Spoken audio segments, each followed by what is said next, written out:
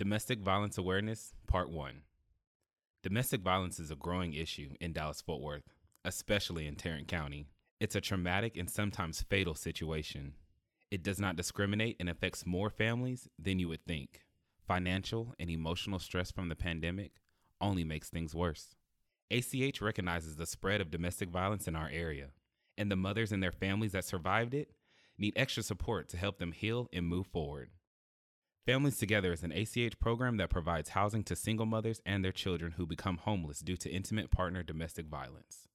For 12 to 18 months, ACH staff help these mothers overcome their trauma, reclaim their independence, rebuild their lives, and empower them with the tools they need to be self-sufficient. Before they ever enter the long-term care of ACH's Families Together program, these mothers and their children have already gone through so much. Heartache, stress, violence, abuse, trauma. These are not easy words to hear, but they're words our staff hear all the time in the stories of the mothers we help. ACH's Nick Little is going to share a few of the more common experiences.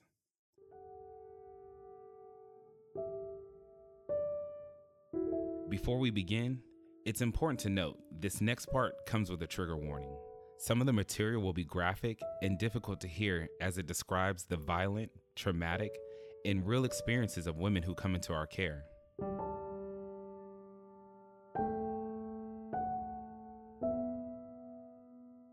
So the day in the life of someone that would come to Families Together, I mean, it obviously can vary from person to person, but what it tends to look like with domestic violence is, say you have a mother, she decides to move in with her boyfriend. They've been together for a little bit, they're getting serious, so they move in, slowly.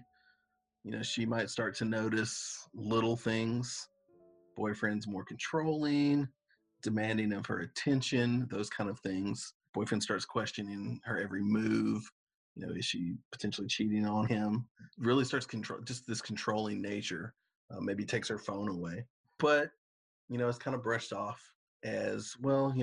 That's just who he is. He's a good guy. He's really good with my kids. My family loves him. So she just kind of brushes that off. Months kind of maybe start to go by, and maybe things start to escalate a little bit.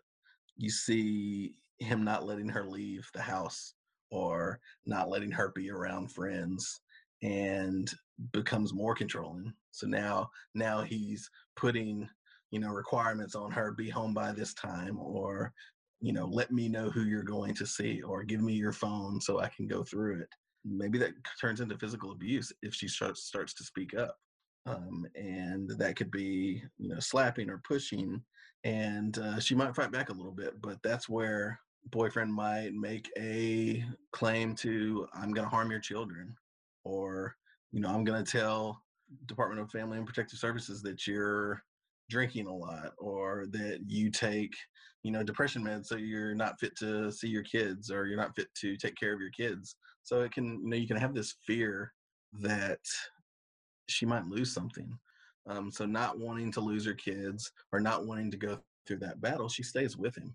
All these things trump what this person's going through, and you just see the demeanor. You just see everything kind of change for the mother. Ends up being harder for her to keep a job. Work decreases because she's having to miss. Maybe she has to cover up bruises and different things like that. So the kids are starting to notice that and see those things. But she's doing everything that she can to kind of keep everything together. Instead of trying to combat what boyfriend's doing, she is timid to it. She doesn't speak up. She tries to keep the peace, and thinks that maybe that'll be enough to make the relationship work. But in this particular situation, no. I mean, it just ratchets up even more. The physical abuse ratchets up, and it might turn into sexual abuse. In this particular scenario, the accusations of cheating just kept going and kept going, to the point where he's forcing her to strip down naked to prove that she's not cheating on him. And when she fights back, he gets more aggressive and sexually assaults her and makes her do what he says. The physical violence becomes to the point where strangulation's a possibility, where he's choking. It's not just hitting now. The aggression gets even worse. And again, he has this control over her with this fear of their children being taken away, that she doesn't want to do anything. And in this particular scenario, she doesn't know anything about domestic violence. Is this even considered domestic violence? She's with a loved one, or one she would consider a loved one. So she doesn't know what to do, and is ultimately feels stuck and feels like she has to continue to be in this, or she's endangering the lives of her children.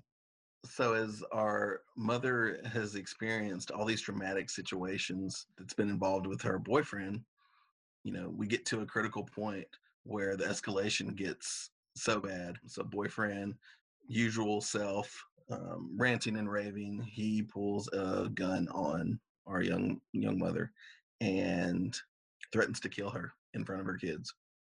Ultimately, the gun gets put away once she kind of complies with him. But this is the moment where she realizes this is not going to get better. There's nothing I can do. It's only going to get worse. So this is the point where she realizes I need to find help, and reaches out to find some temporary help, and is able to get out of the home.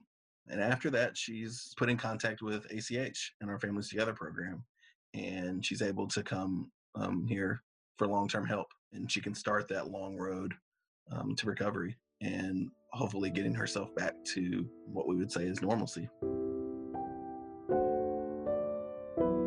Putting a family back together after a traumatic experience of domestic violence, and sometimes years of trauma, takes a skilled team. We walk beside them as they come into this program and dealing with the highs and lows of trauma, and help them the best we can.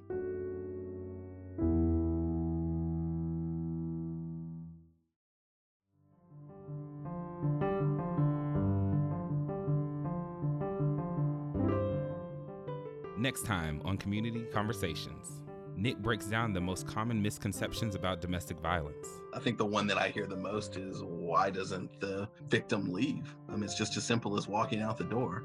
It's a lot harder than that, especially when you deal with all the parts of that person's life. You'll also be hearing soon from a former Families Together client and domestic violence survivor, Amanda. If you're not capable of doing something like that to someone, you don't think that that other person is. The control started in the very beginning, and I didn't recognize it that way. October is Domestic Violence Awareness Month. Help us spread the word about this growing issue in Dallas-Fort Worth. Rate, review, and subscribe to Community Conversations, a podcast by ACH Child and Family Services. The more reviews we have, the easier it will be for others to discover this podcast. You can be an advocate for youth and families in need by sharing this podcast with a friend. We'll catch you next time on Community Conversations.